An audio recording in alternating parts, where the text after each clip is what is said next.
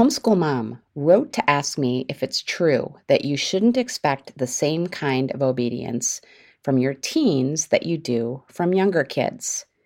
This is the Homeschool Sanity Show, the episode where I address how to change our parenting in the teen years. I'm Dr. Melanie Wilson, Christian psychologist turned homeschool mom and curriculum author. And this is the podcast helping you wave goodbye to worry and say hello to a happy homeschool. Hey, homeschoolers. Before we jump into the topic, I want to thank my sponsor for this episode, CTC Math. Are you looking for a new math curriculum? CTC Math specializes in providing online video tutorials that take a multisensory approach to learning. Favorably reviewed in Kathy Duffy's 102 Top Picks and the Old Schoolhouse Crew Review, the lessons are short and concise to help your children break down concepts and appreciate math in a whole new way. The lessons are taught the traditional way, not to a test. Each one of the video tutorials is taught by an internationally acclaimed teacher, Pat Murray, who is renowned for teaching math concepts in a simple, easy-to-understand way and in only a few minutes at a time. CTC Math uses a multi-sensory approach of effective graphics and animation synchronized with the voice of a friendly teacher together with practical assessment. This three-pronged attack makes learning so much easier and more effective. Even students who struggled with math are getting fantastic results. And those who are doing just okay are now doing brilliantly. Visit ctcmath.com today to start your free trial. Conflicting advice around parenting is so confusing, isn't it? If you have teens and wonder how to parent them, my first encouragement for you is to trust your judgment. If I could go back and change my parenting in any way, that is the way I would change it. I would stop listening to books and speakers and other experts when deep in my spirit, it didn't feel right.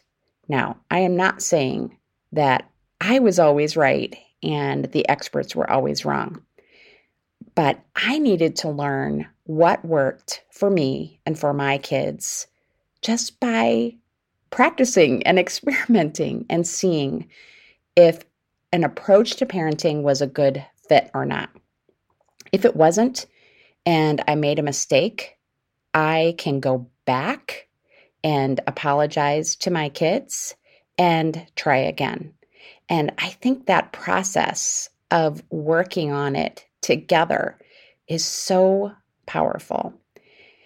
So that is my first advice to you parents of teens, is to trust your own judgment about what is best for you and your spouse and your kids. And I say that about each of your kids as well, because they are all different. Now, just because I'm saying to trust your judgment, that doesn't mean that I think our parenting should tolerate disrespect. This is the soapbox that I climb onto all the time, and with good reason. I see many parents thinking that the change that they need to make as they have a child become a young adult is that the roles have changed such that respect really isn't required. And I don't even think that parents are telling themselves that it is disrespect coming at them. But I would ask you to really sit with something that your child says to you. That's usually what disrespect gets modeled in, is the words, the responses. Sometimes the behavior, like the eye rolling, walking away, that kind of thing. If you feel disrespected, it is disrespectful, and it can be called out as such. The other way that you can really kind of dissect this is to ask yourself how you would feel if one of your adult friends treated you this way. If you would feel disrespected and upset if a peer taught you this way, said the things to you that your teen child just said to you, then you should call it out as disrespect. And I have talked about this before many times as well. Sometimes it's just a matter of saying, that was disrespectful. Please say that in a respectful way, or to say, it is disrespectful when you walk away from me when I am talking. You may come and listen to me when I'm speaking, and then when we have finished covering the topic, you are free to leave the room. But it is not respectful for you to walk away in the middle of a conversation. And what I have found with, I would say, really all teens is that they know when they're being disrespectful. And if they argue with you and say, no, I wasn't being disrespectful, you can say, I am glad that you were not intentionally disrespecting me, but it felt disrespectful for me. And so I am asking you to change your tone or your behavior. Okay, so with that out of the way, that disclaimer, my next response to this question comes from a video series that we did with my church by Reb Bradley. Reb was on this podcast in the first year talking about requiring first-time obedience.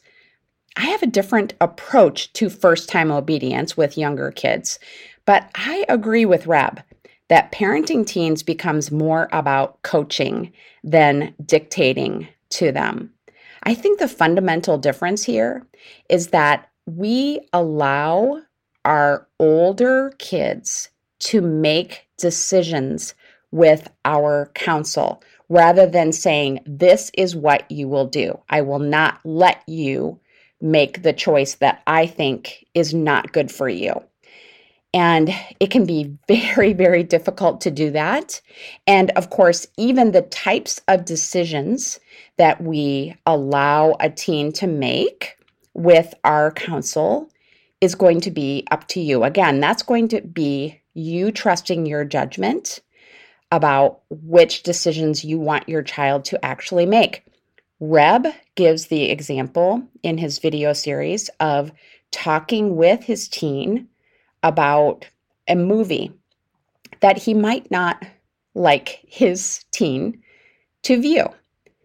Instead of forbidding it, though, Reb gave his case for why he didn't think it was a good idea for him to watch this particular movie, and then he left the decision up to his son or daughter.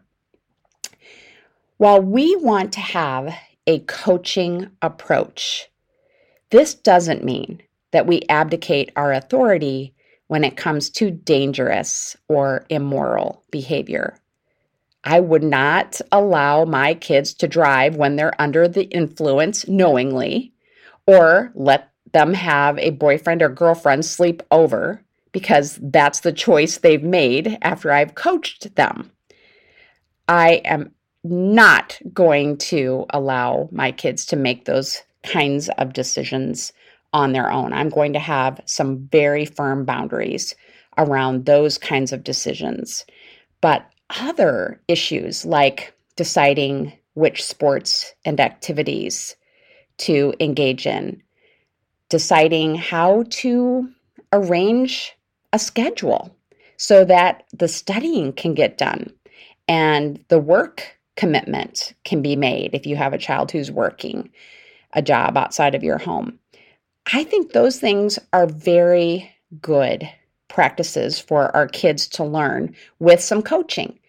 It also doesn't mean that when we are coaching, that when we see that a mistake has been made, that we just don't even comment on it. I think so much can be learned from a very grace-based approach to talking about problems that came up as a result of a choice that a student made, and just helping them to make the connection between what they did and the outcome that they didn't like, and how they can prevent that from happening in the future. Coaching takes our child's personality and circumstances into account. When you are a coach, and I am not a coach, but I have been practicing years ago as a clinical psychologist, and I would give counsel to a client that was based on their particular personality and their particular circumstances. So I might be able to say to an introverted child, you need to stay home tonight and just knuckle down and get your work done. But if I have an extroverted child who is really looking forward to maybe an activity at church or a friend's birthday party, and they want to attend it and they haven't gotten enough of their work done, by my estimation, for example, then I would probably not say, I think the best approach is for you to just stay home. I might say, how could you get the appropriate amount of study time in or work done and still attend the party? And if they said, oh, well, I can catch up tomorrow on Sunday, then I might say, well, we are going to church on Sunday. And remember, we have a family party right after church. So it's those kinds of discussions that can really help your child prevent problems from happening in the first place. Coaching is a response to your child. It is not a set program. So if something isn't working, you can try a new approach in a collegial, experimental atmosphere. It takes a lot of the moralizing and the shame out of the process, which can be so destructive. Our kids, even if they're going through a rebellious phase, they want our approval. They want us to be happy with how they're doing their work and living their lives. And so if we coach them in that type of way, that we know you're going to make mistakes, but we still believe in you. We see all these strengths that you can bring to the process, and we want to be here for you to help you succeed and reach the goals that you have set for yourself. When I had 6 young children, strangers warned me of the nightmare of the teen years that lay ahead of me. And I did have some challenges with a strong-willed child that I have talked about before. But all in all, these years, these teen years, these young adult years with my kids have been a joy. I would not want to miss them for the world. They have been so enjoyable, just enjoyable in a different way, a more mature way. And what I have seen is that while my kids have grown and matured, so have I. And I understand my kids' needs and feelings and even their actions if they're not actions that I would choose. I understand them so much better, and I'm able to approach my kids from a place of feeling secure. I'm secure in my identity as a daughter of God. I'm more secure in my identity as a parent. I know I'm doing the best that I can do by God's grace. And I feel secure in knowing that my kids' choices do not reflect on me, not when I am training them up in the way that they should go. If I am modeling immorality for them, and if I am not paying any attention to them and trying to help them have a good, godly life, then I should feel responsible, at least partly responsible for my kids' choices. But I think if you're listening to this podcast episode, that isn't you. The fact is that our kids belong to the Lord. And sometimes all we need to do is just surrender them to Him. We want to believe that God wants the best for our kids, even more than we do. And the more that we believe that, the more peace we will have. And I think when we believe that, when we feel secure in knowing that God is guiding and directing and protecting our teens, our kids will sense this peace that we have, and they will respond accordingly. They will not want to bring shame on you because you are trusting them. You are trusting them to take your coaching and counsel and to act accordingly. To find the show notes for this episode, go to homeschoolsanity.com/parentingteens. Have a happy homeschool week. Thank you for joining me on the journey to homeschool sanity. I would love to continue the conversation. You can find me on social media at Homeschool Sanity. And if you haven't heard it lately, let me remind you, you're doing a great job. This has been a production of the Ultimate Homeschool Radio Network.